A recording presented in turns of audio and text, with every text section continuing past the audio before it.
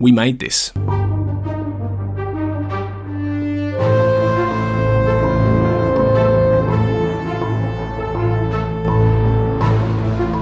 Hello and welcome to Frame, part of the We Made This podcast network. We are the podcast that take two seemingly unconnected films and slam them together like vaudeville and dignity. Always dignity. I'm Andy Williams. And I'm Sean Wilson. And this week we're talking to you about films in the Rotten Tomatoes 100% Club.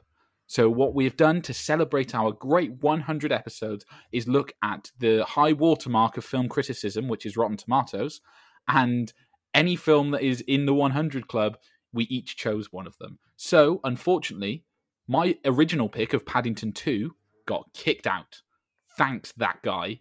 Hunt that person down with pitchforks, whoever that was. I mean, whoever the person that voted that down. Yeah, foolish. Ridiculous. You haven't seen The Unbearable Weight of Massive Talent yet, have you? I don't think. I have not. There is a brilliant running joke about Paddington 2, which is one of the funniest things I've seen in a while, which is very, very good. So I'm really glad that you ruined that surprise. Well, I haven't ruined the joke. I've just said there's a joke in it. Walking spoiler strikes again. I was wearing that T-shirt that you got me the other day, actually. I've been wearing that proudly. So well, yeah. you have to own it at this point. Yeah. So as we mentioned, this is episode 100. It's crazy to think that we've managed to actually get to 100. It looked dicey there for a little while. Yeah, I mean, just as far as a history goes, the first episode of this podcast was published on the 21st of April 2020. So it all sort of started as a lockdown project, as oh my gosh, I don't know if I'm going to be talking to my friend again. Can I try and find a way where we're going to do it constantly? And we kept it going. I don't think we missed a week. I think in like the first year, we had missed maybe 1 week. Mm. We just kept it going and going and going. It was an excuse to watch films, an excuse to talk to my friend, and excuse for me to spoil things for my friend. So yeah, like you need an excuse. Yeah, exactly. So yeah, it's been crazy when you look back on it, and I'm not generally one for looking back at these sorts of things. I try and just focus on what's in front and what's to come. But when you do take that step back, it's quite amazing. You think we've had 9 guests in total. So we've had Tony Black, who is the overseer of the We Made This network. He joined us on episode 54. Becky joined us on episode 58. Steve O'Brien joined us on episode 67. Craig McKenzie on episode 69, and he was classy enough not to make a joke about that. Matt Latham joined us on episode 74. We've had M from Verbal Diorama, who was our only returning guest. She joined us on episode 77 and episode 97. The great Amon Warman joined us on episode 85. And we had Bo Nicholson on episode 87 with Ellen Keld on episode 89. So thanks very much, guys, for joining us on this strange, weird little universe that we're trying to create for ourselves on Frame to Frame. Multiverse. It's a multiverse. So it's everything everywhere and indeed all at once. Yeah. So yeah, just without getting too sentimental about the whole thing, it is a good time for reflection, and I've really, really enjoyed doing what we've been doing, and here's to 100 more. Indeed, yeah, 100 more, and let's see what themes we can come up with and what directions we can strike out in. Because when we both alight on films that we both like, that seemingly come out of left field, that's what I really like. I enjoy it when that happens. So, well, I think we were both on pretty safe ground this week. This is fairly predictable. This one, yeah. This is yeah. Having chosen films in the 100% Club, we probably could have gone for films that we may have thought the other person might not like or whatever, but no, we've gone straight in with Singing in the Rain and Before Sunrise. Now, you know how I feel about a musical, and I know how you feel about a Richard Linklater movie. So naturally, we've swapped positions, and I'm going to do the musical, and you're going to do the Richard Linklater movie. So, absolutely, yeah. That's the ones we chose. That's how it shook out. Yeah. So, Sean, as we always do, for the last 100 episodes, we go in chronological order. I think I mixed it up once, but that was just a blip in the matrix. Yeah, and my brain almost exploded, but then I recovered from that. So, yeah. So why don't you kick us off with Singing in the Rain? Oh, what is there to be said about Singing in the Rain that hasn't already been said? It's obviously a masterpiece. I barely need to qualify it on those terms. So 1952 Technicolor musical, directed and choreographed by Gene Kelly and Stanley Donen, who had worked together several times before, co-starring Donald O'Connor, Debbie Reynolds and Gene Hagen.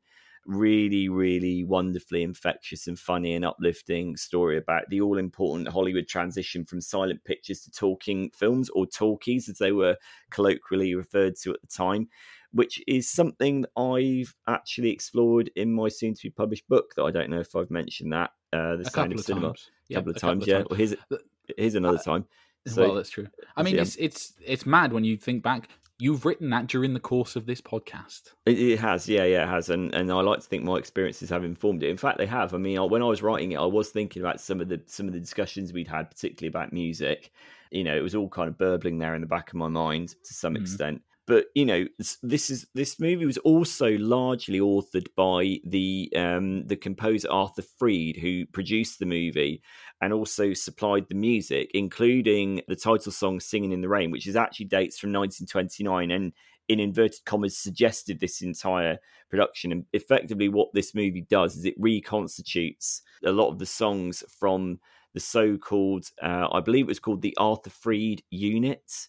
Or the Arthur Freed collection, which basically songs from between about 1929 and 1939. So some pre-code Hollywood pictures in there as well. But it reconstitutes these songs and repackages them and recontextualizes them with this brilliantly vibrant cast. Again, as I said, under the direction of Stanley Donen and the choreography of Gene Kelly.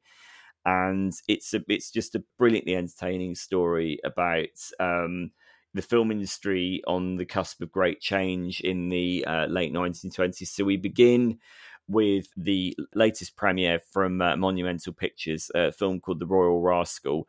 The crowd are anticipating the arrival of silent film star Don Lockwood, played by Gene Kelly, and his leading lady, Lena Lamont, brilliantly played by Gene Hagen, who was Oscar nominated for the film. Is an absolute scene stealer through and through. And you get a sense of how witty the film is right at the very beginning, because there's a reporter on the red carpet, and then what Lockwood does, it almost like breaking the fourth wall in a way, and also very cleverly getting around what would be a massive dump of exposition in a very funny way, as he kind of gives the romanticized Hollywood iteration of his life story in voiceover. But what we're seeing as we go into flashback is actually the opposite of that. We're actually seeing the grind and the kind of the hard labor of the life that he's actually led, but presented in a very funny way. So as he's relating this, we see the hard graft that he, Don Lockwood, and his friend Cosmo Brown, played by Donald O'Connor, have had to go through. But there's a deliberate clash with the romanticized Hollywood narration that he's giving. And effectively what happened was that they started off as on-set musicians. So Cosmo is the on-set pianist and Don was the on-set violinist. And this is obviously the way it worked in silent pictures. You have like live mood music, wasn't it? It was there to try and help the actors get into the mood. Get into character, yeah. And at one point, Don actually steps in to do some stunt work. And the director is then really impressed. And then Don starts to move his way up the ranks. And he goes from being a stunt performer into actually becoming a leading man. And then what's happened at the very beginning of the movie is that the studio are attempting to package up the idea that he and Lena Lamont, Gene Hagen's character, are an item. And in fact, he really doesn't like her at all, because she's unbelievably narcissistic and vain and self-absorbed, with the most appallingly squeaky like Brooklyn accent, which the film Singing in the Rain does brilliantly, because you don't actually hear her talk for about the first 15 minutes. You're like, okay, so is there a reason for this? And then when she comes and says talks with this accent, and it's like, oh right, okay, now there's a, you know, it's actually quite fortunate for her that she's a silent film star, because with that voice she's surely not got a future at all. And then the great epochal shift comes. No, silent pictures are out, talkies are in, and then everyone... And they reference the jazz singer. They call it by name as the turning point of the jazz singer has happened. Yeah. So everything silent was pre-jazz singer, and now everything is talking. That's the way it was. And Cosmo sings a few bars of Mammy when he hears about it. So I assume they got Al Jolson's permission. I mean, Al Jolson doesn't come out of this looking badly. I mean, it recognises him. It recognises how he drew a line in the sand with the jazz singer. And I wrote about this. in the book. I mean, the triangulation of synchronized dialogue, sound, and music came about with the Jazz Singer. It took films in a new direction, and I love the way that Singing in the Rain observes that with just enough historical detail, but real affection and real humor as well. And everyone is sent into an absolute kind of tizzy because they, it's like, how do we synchronize our voices? How do we capture the sound? What people are going to hear us like talking on film? And this becomes a bit of a problem in Don and Lena's new film, The Dueling Cavalier, in which it becomes clear that we now have to have Lena talking on camera for the first time. And not only that, we also have to figure out where to place the microphone in order so that we can pick up the fact that she's talking. It's like, hey, can't make love to a bush, like that. And it's just, I can't stand him, can't stand him. Like, it's just all that stuff is just brilliantly funny. But alongside that, you have the emergent romantic relationship with Debbie Reynolds' character, Kathy Selden, who at the beginning of the movie unwittingly rescues Dom from a flock of quite rabid, like deranged fans, and then he realizes he literally jumps into her car. I wouldn't call it as her rescue. It's an open top car, so he goes, I'll just sit here. Let's sit here, and she drives him away, and then he realizes that she's a chorus girl, and he becomes preoccupied. He becomes preoccupied with finding her again, and eventually he does find her. And there is essentially a partnership is formed, is both romantic and also professional at the same time. And they eventually realize that with Lena's voice being so awful, and after the disastrous premiere of The Dueling Cavalier, in which the clacking of Lena's beads is actually louder than the sound effects are louder than the dialogue. So the way it picks up these historical details, and they hit on the idea that, well, why don't we reform The Dueling Cavalier as a musical, and why don't we overdub Kathy's really beautiful singing voice over Lena's voice? And I love the way it uses this very lively, humorous framework to tell something that is fundamentally true and to actually dramatize the stresses and strains that all Hollywood technicians went through at this time. And I think what I really like about this film, what gives it that ballast, is that there is a narrative to it. There is a story that is built on historical record. It's really well structured. It's not just, it doesn't go from naught to Michael Bolton within the first 30 seconds, which is a problem that I have with so many musicals naming no names. That I have a real problem with that. If something hits a level of shrieking hysteria within the first 30 seconds, then that musical has not earned the right to me to care about it. And, a good story, whether it's a musical or otherwise, will build its characters up and it will earn the right to indulge in those musical set pieces. That's what Singing in the Rain does so brilliantly. It sets out its characters just well enough in the first 15, 20 minutes that when they start singing, we understand why they're singing, and we understand that the set piece songs, are actually extensions of their personality. And the narrative is actually being continued through the songs, and it's telling us more about the characters. It's not just annoying jazz hands blah for the sake of it. And obviously it helps that you have people of the caliber of Gene Kelly involved in this, who was, very militant, very difficult. Debbie Reynolds says, during the making of Good Morning, she tap danced in heels until her feet bled out because Gene Kelly was so tough on her. But you can see that making a film like this should not be enjoyable. It obviously has to be craft. It has to be, Well, it goes back to the old adage, especially the one that you say quite often, which is a comedy shouldn't be fun to make. The more fun they have making it, the less fun it is for us to watch on screen. The harder they work on the timing, the better it will come out in the end result, one assumes, most of the time. And this was miserable for many of the cast members. Yeah. The famous story of Gene Kelly burning up a fever whilst doing the Singing in the Rain scene.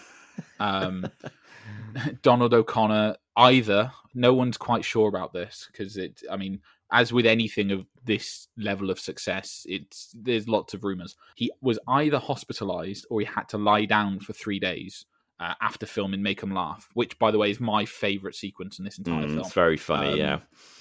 And Debbie Reynolds has said that the two hardest things she ever did in life was make Singing in the Rain and childbirth. So There's a ringing endorsement from all three leads there, Yeah. but you don't feel any of that on screen. You feel that they've really worked, like I said, on their timing, and it takes real talent and precision to get something this well made. And there's a reason we're talking about it. 70 years later. It's because it's utterly charming, but it's utterly charming with a brain in its head. It's got something to say. It observes possibly the most important shift in the history of movie making.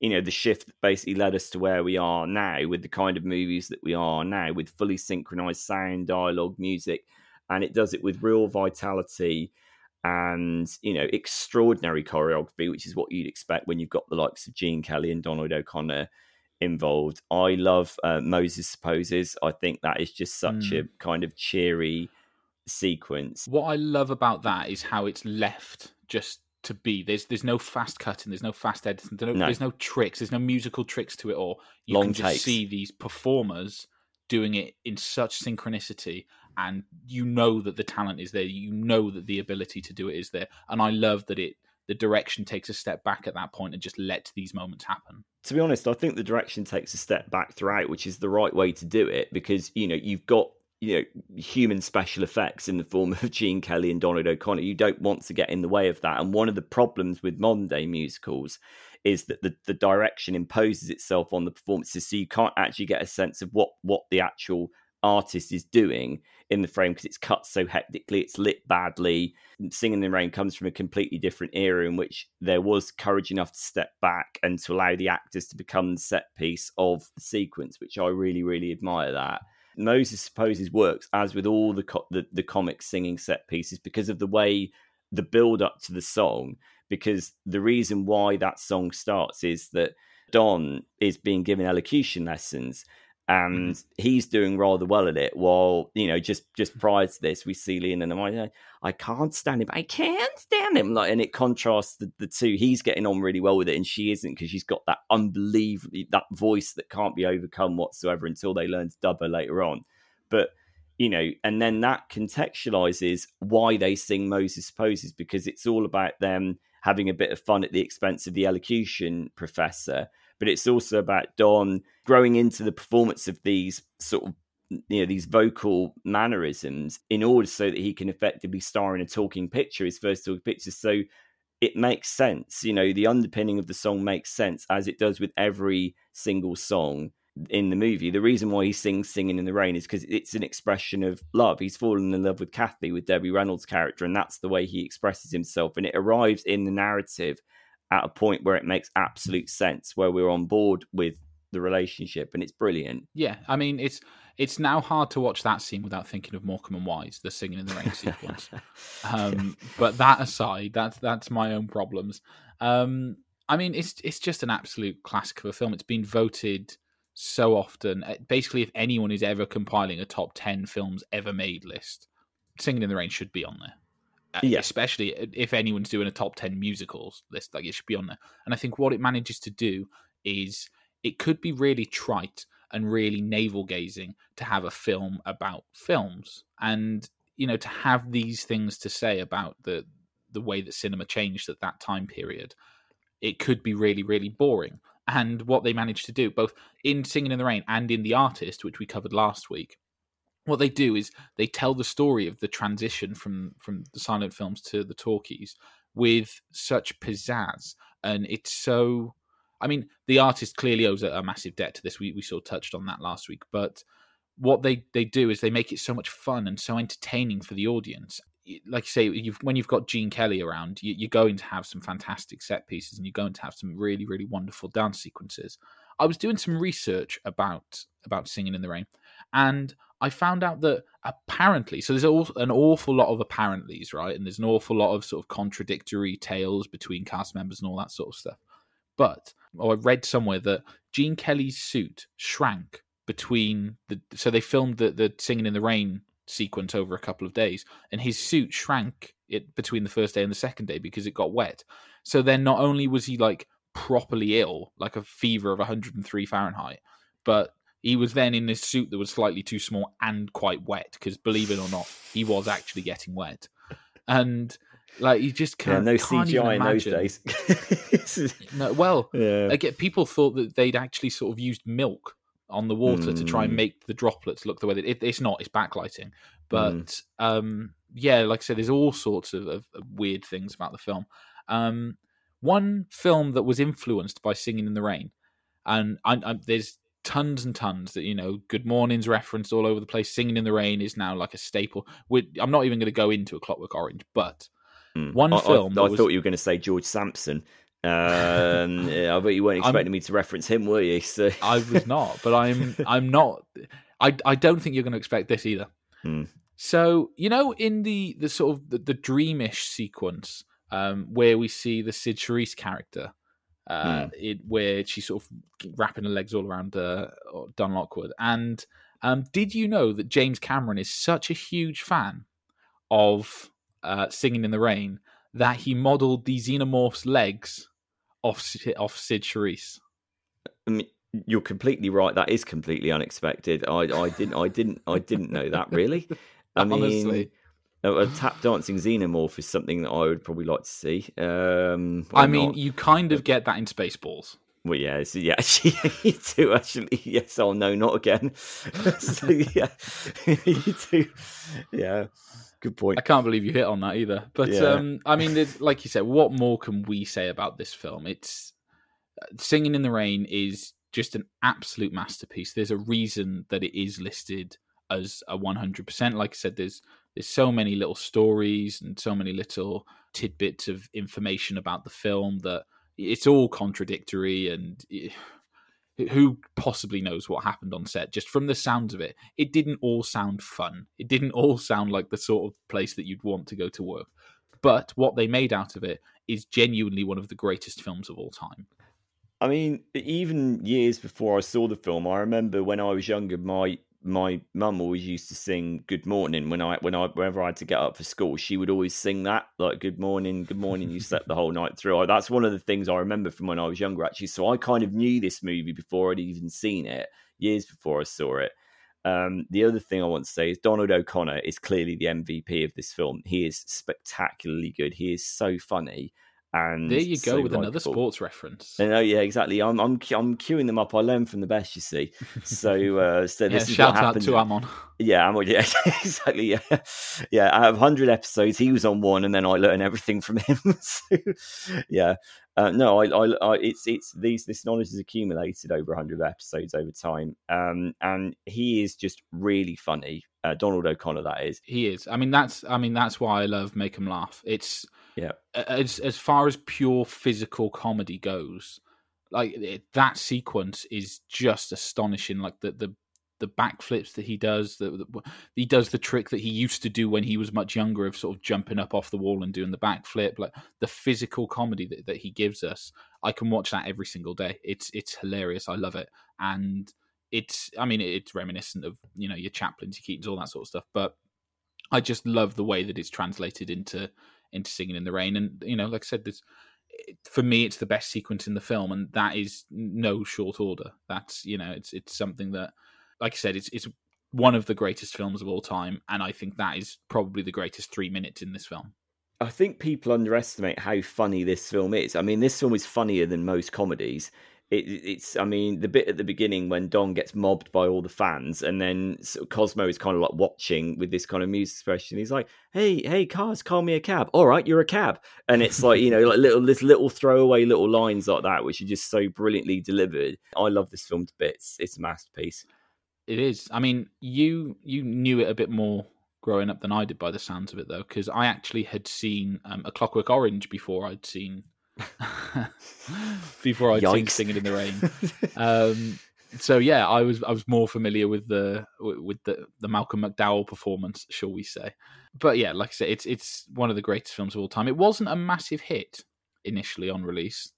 It was budgeted at $2.5 million, and it took $7.2 million at the box office. So it was a hit, but it wasn't sort of, people didn't look at it, and even critically, people didn't look at it and say, you know what, this is one of the great films of all time. This is an all time. This is going to go down as an absolutely world class. Like, that's not really what happened.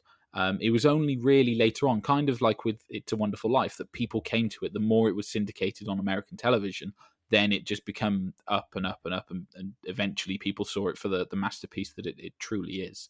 And I just find that very, very interesting, the fact that it, at the time, wasn't as lauded. I mean, it was nominated for 2 Academy Awards, winning neither of them. It was nominated for Best Supporting Actress for Jean Hagen, as you mentioned earlier, and the Best Scoring of a Musical Picture for Lenny Hayton, which we haven't yet touched on the score, believe it or not. I mean, I think it gets overlooked because of the the use of the Freed Unit songs, as I mentioned, which came from the stable of Metro-Goldwyn-Mayer. I think that completely overshadows, well, or not, as the case may be, if it was Oscar nominated, the score. We also should mention Nacio Herb Brown as well, who wrote the music of the songs. You know, they're after Freed's lyrics, but Nacio Herb Brown did the music. So. I can't say enough good things about this movie. I don't think anyone could say enough good things about this movie. No, I don't think I have ever met anyone that has seen it and not loved it. Yeah. And that's a testament to the film. You know, just to bring it full circle back to what you said at the beginning, you know, I've got very strong opinions about musicals. I think musicals can really blow hot or cold with me. And I think watching this again made me realise I like narrative musicals. I'm not a fan of sung through musicals. I like musicals that take a breather and that allow the characters to build without the actors like bellowing in your face like every 30 seconds, which I find quite exasperating and quite tiring. I mean, you know, it helps that Singing in the Rain is very self-effacing and very funny, and it's really light on its feet as opposed to really like sort of just chundering along like, you know, so many modern day musicals do. I was waiting for you to kick either Les Mis or The Greatest Showman. But, well, you've brought them up for me, so I mean, yeah. So there we go. So yeah, but yeah, I mean, like it was the 10th highest grossing movie of 1952. So, you know, like I say, it wasn't a massive runaway success like you would expect. But you look back now and it's like I said, very, very clearly one of the greatest films of all time. You know, Sight and Sound put it in their top 50. Empire ranked it as the 8th best movie of all time. Like there's no need for me to try and sell the benefits here of Singing in the Rain. It is rated 100% on Rotten Tomatoes, and that is why we covered it this week. The other film we're going to be looking at is the Richard Linklater 1995 romantic drama. So it's just his 3rd feature-length film, and it's Before Sunrise, and it stars Ethan Hawke and Julie Delpy as Jesse and Celine, respectively. And what it does is it tells the story of 2 young people who just happen to cross paths. Julie Delpy's Celine is on her way to Paris, and Jesse is going to Vienna just to catch his flight back. And they meet on a train. And what you have here is just basically a quick romance between these 2 people. It's set over the course of one night, and they just get to know each other and they muse on, to quote Hitchhiker's Guide to the Galaxy, they muse on life, the universe, and everything. And I love Before Sunrise. Like, I'm not going to go into the exact narrative details of this scene they talk about this and this scene they talk about that. They just spend time together. And that is the real draw of the film for me, is that spending time with these 2 characters as they wander through the streets of Vienna and they bump into various people. Jesse tries to get a bottle of wine for himself and Celine, so they sit and they drink this. And yeah, they just spend that time. And eventually over the course of the film, you find out more and more about these 2 characters and about where they are in their lives. And, you know, neither of them particularly want to promise to write to each other or promise to stay in touch until we get the final scene of the film. So what you have with Before Sunrise is, for me, a perfect meditation on being in your early 20s, of feeling like you're a child in an adult world. That the moment of your early 20s where you become an adult for the first time and you think, now I've got to do something. You know, Jesse is American. He's we'd probably call it now a gap year, right? But in the mid 90s, it wasn't that. He'd gone to Madrid to visit his girlfriend after trying to do the long distance thing with her. That hasn't worked, so then he's left early. And, you know, he's kind of traveling the railways across Europe, and he meets Celine. And yeah, it's just such an odd notion in your early 20s. I don't know if you ever had this, but for me, your early 20s, you sort of go, right, well, now what? I finished school, I finished university, I'm now in the world of work. I'm an adult, and I'm not. I'm still a child. Like, what's going on? And I think that's what the two characters begin to encapsulate at the start of the film. I mean, it is a fable, right? It is, the whole idea of this film is very dreamlike, and it's kind of the idealized meet cute. Like, they kind of know that they're in a fantasy. They know there's an artifice to this situation, and Jesse even references it in the dialogue. He says that he feels like they're walking around in a dream. It doesn't feel real to him, and they had an awful lot of input into their characters.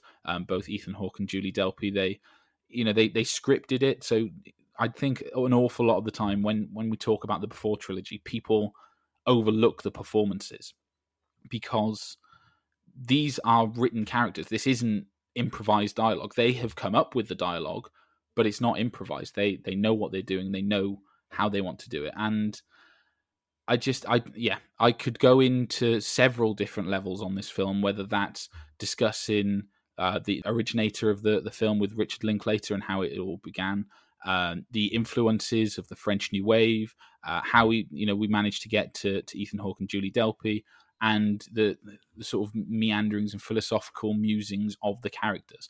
But before we kind of go into any of that or any more of that, what is it about the film that you love?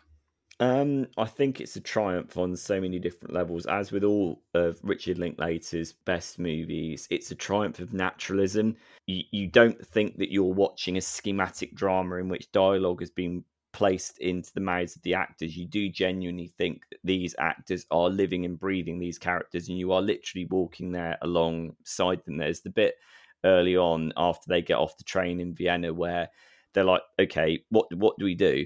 And they meet the two actors who say that, we're in the stage play about the cow. And then Ethan Hawke goes, Jesse goes, what, is there a real cow? And he's like, no, I play the cow. And it's just like a little incidental conversation. And it is literally like they literally just caught two people on the fly and just had the actors speak to them. Every single conversation in the movie, whether it's between Jesse and Celine or Jesse and Celine and other people, resonates like that. There's the other bit where they meet the poet who takes words from people and has assembled his poem out of words. And it's just so astonishingly naturalistic. It's so believable. And it's all to do with, a lot of people just think directors are responsible for the visual look of a film. I mean, a director is responsible for fostering utmost trust in his actors and fostering the absolute right atmosphere on the set so the actors can do their job.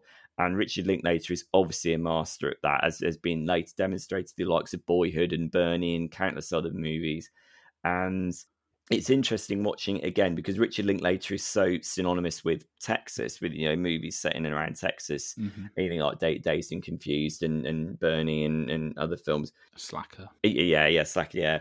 And I mean, recently Apollo 11.5 as well, which is a really, really lovely film. It just went live recently on Netflix. But he, as somebody like me who has interrailed around Europe, particularly around the ages that the characters are in the film, he really does get that sense at the beginning of the movie that when you get off the train in a city that you don't know, the sense of anticipation and the sense of, right, anything can be possible in this situation. What do we do? Where do we go? Obviously, in this instance, it's got a romantic slant eventually, but that sense of untapped potential that you get when you get off a train in a European city, and he captures that brilliantly, but in a very, very discreet way. Like we said with Singing in the Rain, the direction takes a step back, as it should do in a story like this. And I know that Linklater draws a lot of comparisons with the likes of cinema of Eric Romer, who is the European master of these very almost like laid back, meandering, like naturalistic dramas that absolutely place the dialogue between the characters at the center of everything. It's a really impressive. I mean, what's really impressive about it is that it's a brilliant film, but it's probably, in terms of the trilogy that it eventually spawned, it's probably the least impressive out of the three of them, while still being deeply impressive in its own right. This is a trilogy that got better and better as it went along, which is really interesting, I think. Yeah. So, I mean, you and I have had the chat before about what we deem a perfect trilogy, and this is kind of the right answer. Like Toy Story was the right answer until they ruined it. The fourth one. Yeah. Indiana Jones was a right answer, and then that got ruined. Yeah. So yeah, it's. I think that, touching on what you said, Linklater is a very humanist director. He adores people, and Before Sunrise is about the beauty of the human connection. It's about just being somewhere with another person and seeing what happens with that. And as it happens in this film, as you mentioned, there's a romantic element, but what it's more about for me is it's the impact of the look, it's the glance, it's a touch, it's the feeling of a moment, and that's what Linklater manages to capture. And my favorite sequence in this film is when they're in the record shop and the sexual tension just absolutely skyrockets when they listen to the song by Kath Bloom. The close up of the two faces, one of them is always glancing and the other one isn't, and they didn't know what the song was going to be. Linklater had picked out the song, but neither Julie Delpy nor Ethan Hawke knew what song was going to play. And you can see them both really listening, and not only as actors but as characters, they're really taking it in. And that's where the tension between the two of them, like you said, the direction takes that step back, and it just doesn't try anything particularly showing. It just stays there, and you watch their faces, and you flip between them. You look at both of them, and you see how this tension is growing between them, and it's such a beautiful scene. It's a really, really wonderful song to go with it, and I find it really difficult to talk about Before Sunrise because, on first viewing, so I watched this as a teenager, and I really identified with Ethan Hawke's Jesse, like his romantic earnestness and yearning, and I saw an awful lot of myself as a younger person in there, and as I've grown up, I can see sort of how self-absorbed and insecure he is. So that kind of, do you know what I mean? It's difficult to talk about. It is. These are movies that your emotional reaction changes, however the older that you get, and I think that's actually quite fascinating. And obviously, that's the arc of the trilogy. As the trilogy goes on and the characters get older, it becomes more fractious, more bitter, and arguably more interesting. As you see what happens with Ethan Hawke and Julie Delpy in Before Midnight, it becomes much more of a complicated, loaded affair. And this is what I mean about it being a trilogy that gets better. It gets better because it gets richer and it gets more dynamic and it gets more complicated. Whereas in this they're more lived in at that point. We had 9 years between each film. So we had the time period between them where we had 2004 was Before Sunset and 2013 was Before Midnight. So we had 9 years between each one of them. And, they grew as people. So, we're looking at them in Before Sunrise as young, early 20s. And then they're in their 30s after having had sort of the bit more distance between them. And then we look at them having been together for that time in Before Midnight and the impact that has. And what I find really interesting is that the way that it kind of flashes forward, where Jesse says to Celine, look, jump ahead to yourself 20 years in your life and see where you are. And that's where she ends up. It's just she ends up like that with Jesse. It's quite fascinating they put that line in, because obviously they couldn't have known when they made Before Sunrise that this would sequentially leap ahead like every 9 years. There is that really fascinating like foreshadowing, like almost ironic foreshadowing in there. I mean, one of the things I really like about this film, I mean, you can clearly see how the actors have respectively invested themselves in the characters, because I mean this comes out more, I think, when one has done a lot of traveling and where one can pick up more and more cultures. The fact that Jesse as the American is very self-possessed, very brash. He kind of has to have the kind of like the final words on everything. Yet at the very beginning when they're on the train, Celine has got that very playful, ironic, European, like French sensibility. And he asks her, how do you speak very good English? And then she says, well, how do you speak very good English? And he doesn't get the joke, because he's American and he's quite obtuse, and that kind of irony is kind of lost on him. That is really accurate. That is, I mean, it is so accurate. And little details like that, you can see how the actors basically overworked the script and put their respective cultures, their respective backgrounds into the movie, and that dynamic plays through the fact that all the way through the movie he's quite glib, and he feels the need to kind of almost outline everything, and she's kind of more freewheeling. She's, they're both very neurotic and they've got their own anxieties and their own fallibilities, but she's kind of more freewheeling and philosophical and maybe like a bit deeper in her thoughts. I mean, without wishing to stereotype all Americans, he's more on the surface. It's kind of, that's the way he sees things as he wants to see them. And, he has to keep coming out with these anecdotal stories about, I saw my grandmother's ghost through through the water in the hose and everything. And it's kind of, it's very real because that's what some people are like. Not necessarily just people from America, but some people do have to make sense of their lives with these fairly kind of anodyne, banal, like, anecdotes. And the fact that you do genuinely feel like you are being dropped into an ongoing conversation between two people is really quite wondrous. I think it's magical. Yeah. And I think that what Linklater does is really allow these two actors to shine, and they do have such fantastic chemistry like that. It wouldn't work. We are comfortable with them as characters because they are comfortable with each other immediately, even on the train when they sort of overhear another couple arguing and Jesse asks Celine, well, what were they saying?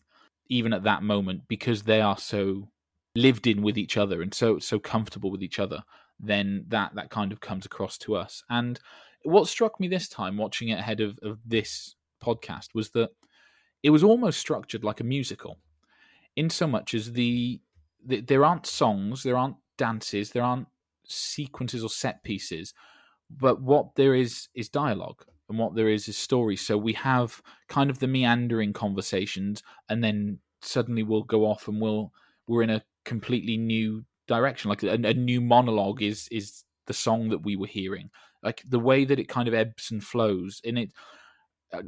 I think something that you can always say about the greatest films is whenever you watch it, you get something new out of it. And just this time, the thing that struck me was that it felt musical in its how it was put together, and how it makes its audience sort of relax. Like you said, with Singing in the Rain, you get to know the characters, you spend a bit of time with them, and then suddenly bang, monologue, then suddenly bang, like kind of this film's version of a set piece, because it's not showy.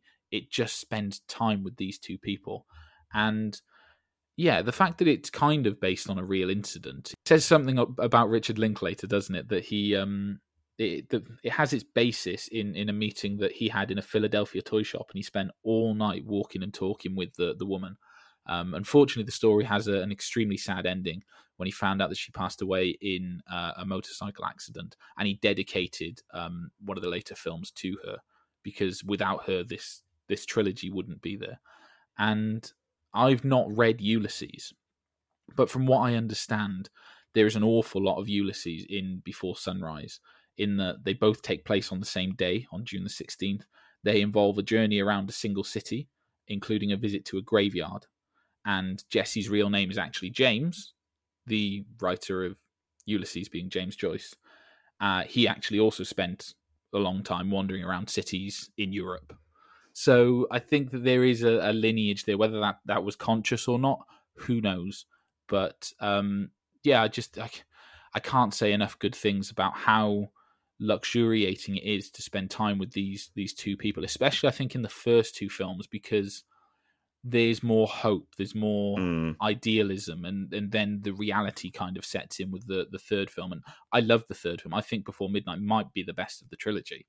But it's not. It's a different kind of watch to these first two. It's harder to watch because it's more real. Because the idea of disillusionments and disappointments and anxieties catches up with these characters, and those anxieties obviously aren't formed in this first film. One, because the characters are younger. Two, because they haven't known each other for long enough for those anxieties to be formed. But I think it's a testament to how brilliant Before Sunrise is, that when they do say goodbye to each other at the end, it is a genuine wrench. I mean, that's how brilliant the acting and the writing and the direction is. You know, these characters have spent relatively little time together. We've spent relatively little time in their company, and yet it is still a wrench when they say goodbye to each other. And there's you know, it's like the little, like you said, the little half glances, the fact that, you know, the little half gestures that, you know, that Julie Delpy might do like a little half turn as if to go, right, am I getting on this train or am I staying here, or like what is it? There are little nuances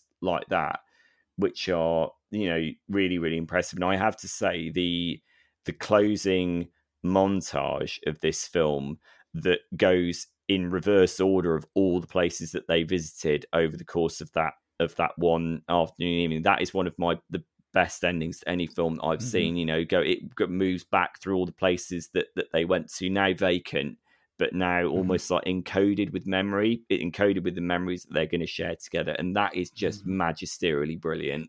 And it is so good, and it's just such subtle direction. It's taking the location and really bringing it to life, isn't it? It's making us as an audience feel the way that the characters felt about being in that place at that time. And Vienna will always be special to these two people. Yeah. But there will now be elements of Vienna where if anyone who's seen this film and has loved this film would go there, they'd go, oh, that's where Jesse and Celine did X, Y, Z. And it's really taking a sense of location. And like you said, it's just absolutely wonderful direction by Linklater. I mean, it's about memory because it plays on a very universal truth, which is that places do become bound up with memory. If you visit somewhere and you have an important moment, whatever reason it might be, whether it's romantic, whether it's philosophical, whatever, that place, and no matter how ordinary it might be, will stick with you. And the idea of just a park with an abandoned wine bottle in the center, it's like that's their park, you know, that's gonna stick with them.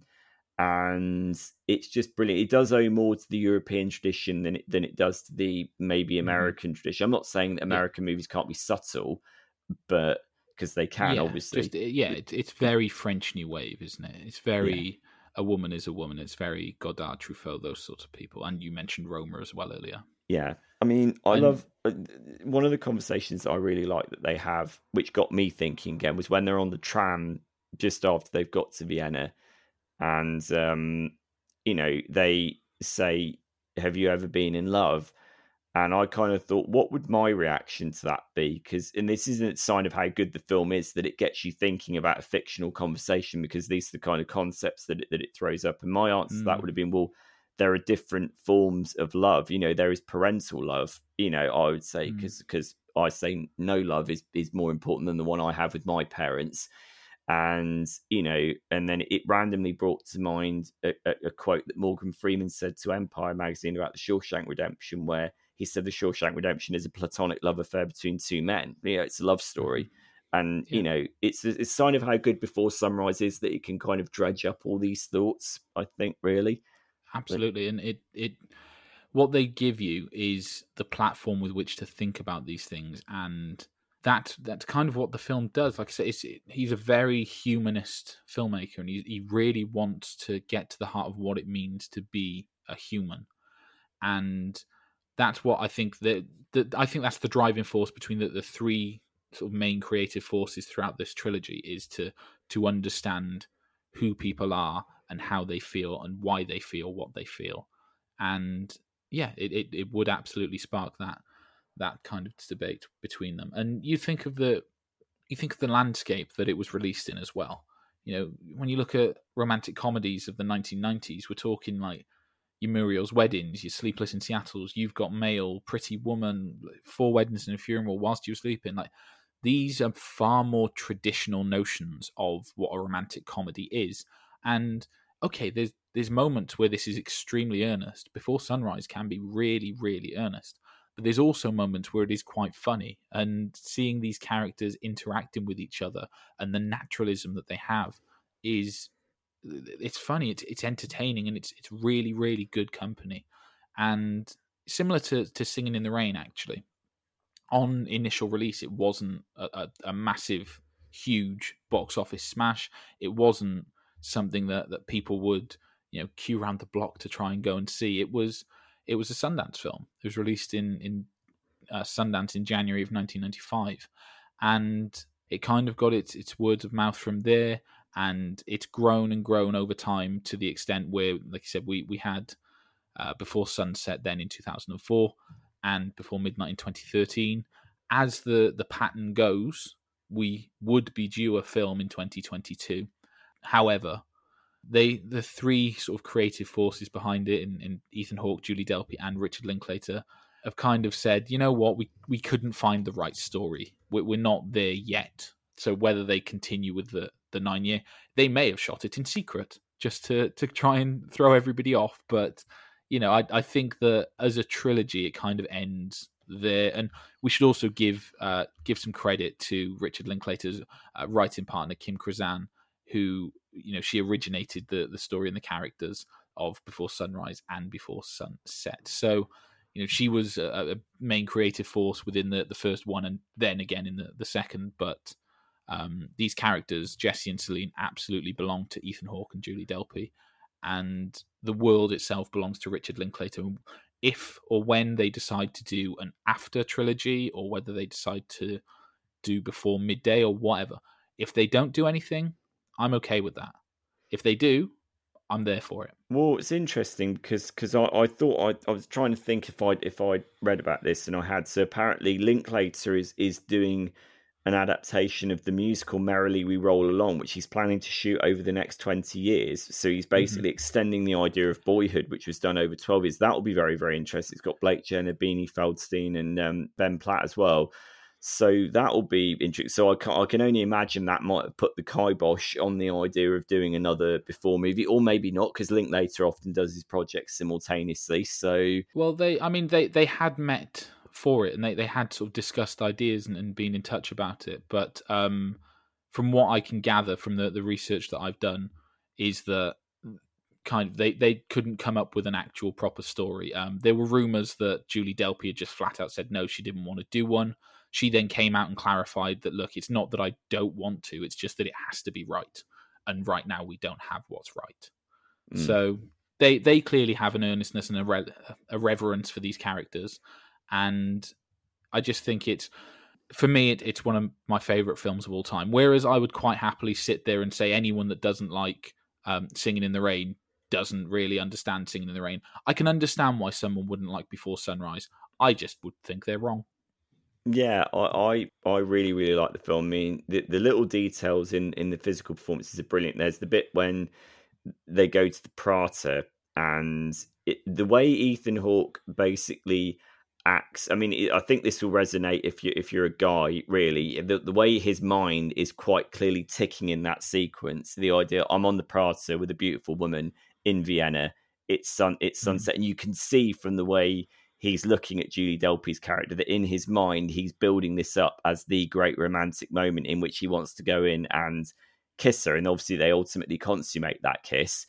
But you can see the way his mind is working, the way he's acting it, the way he's glancing at it, and it's got scarily on the money in terms of the way that any young guy that would act in that situation. It's one of many, many very, very plausible moments that just enriches this movie. The sort of moments that you get all the way through this trilogy.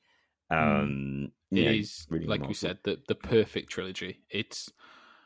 There's not one film where you look at and go, not so great, because the effusiveness with which we've given Before Sunrise, and you've already mentioned, is possibly the weakest of the three. So, when you consider this was actually Linklater's third big film, like he'd made It's Impossible to Learn to Plow by Reading Books, with very little dialogue. That's kind of the first feature film, but Slacker is the one that people would point to as Linklater's first film. Then Dazed and Confused, and then Before Sunrise. And again, one of the things we've spoken about before is a run of a director, a 3-film run, and that's up there with anybody. Slacker, Dazed and Confused, Before Sunrise. Yeah. So next week will be episode 101, and don't worry, we're not putting everybody into Room 101. We will be looking at films starring a 100-year-old character. So we're taking this 100 theme and running with it.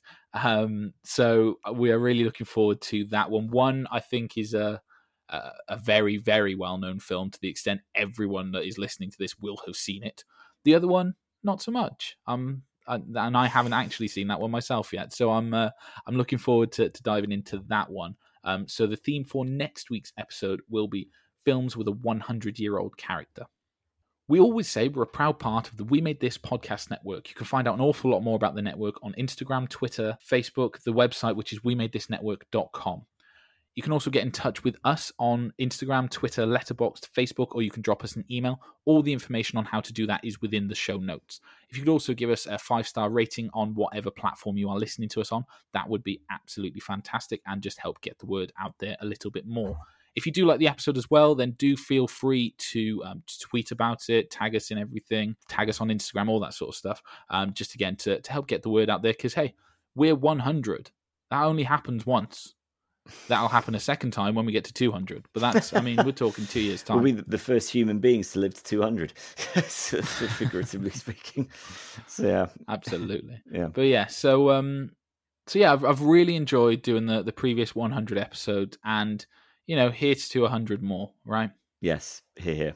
So until next week, where we're talking about films with a 100-year-old character, I'm Andy Williams. And I'm Sean Wilson. And please continue on listening to hear some of the other great shows on the We Made This podcast network. Bye-bye. Elsewhere on We Made This. Shipwrecked and Comatose, a Red Dwarf podcast. This was one you requested, Matt. Was there any particular reason? Part of it is because it meant that I got to get onto Out of Time. Oh, okay, so that was the reason, right. Yeah. Now, so yeah, ask me that question again when we do episode 2 of season 10. I think I know what you're talking about on that particular episode that you might want to be on. Oh, episode 1. Yeah. Yes. But also, I think I'm quite a big Rimmer fan, and I always find Rimmer-centric episodes interesting, dependent on their quality. And this and the next episode, I don't really want to go into something that is more relevant for next episode. Free with this month's issue. Talking about double bass, did you ever play double bass? No, I have touched a double bass, but I've never actually played it. I'll stick with a 5-string Warwick, and I'll be all right. The only time I've ever played one was the short period I was at university. They've got one in the music room there, and I used to play it on its side like a normal bass. Although I'm nowhere near as big as Pete Steele from Typo Negative, so it was even more ridiculous when I did it than when he does it.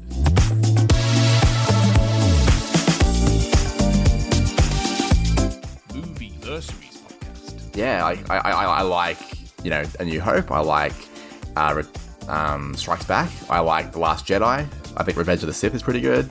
But, like, Rise of Skywalker can just... Rise of Skywalker is terrible. Yeah, it's terrible. You know what I mean? On our podcast, we're big fans of The Last Jedi, and we do not like Rise of Skywalker at all. Oh, maybe I'll fit right in then. Maybe you'll fit right in. But yeah, I can offer maybe a controversial take. Like, for example, I think The Return of the Jedi is not good. Get out. Get out. Hey, man, this is my podcast. You get out. Check out all of these shows and more on the We Made This podcast network.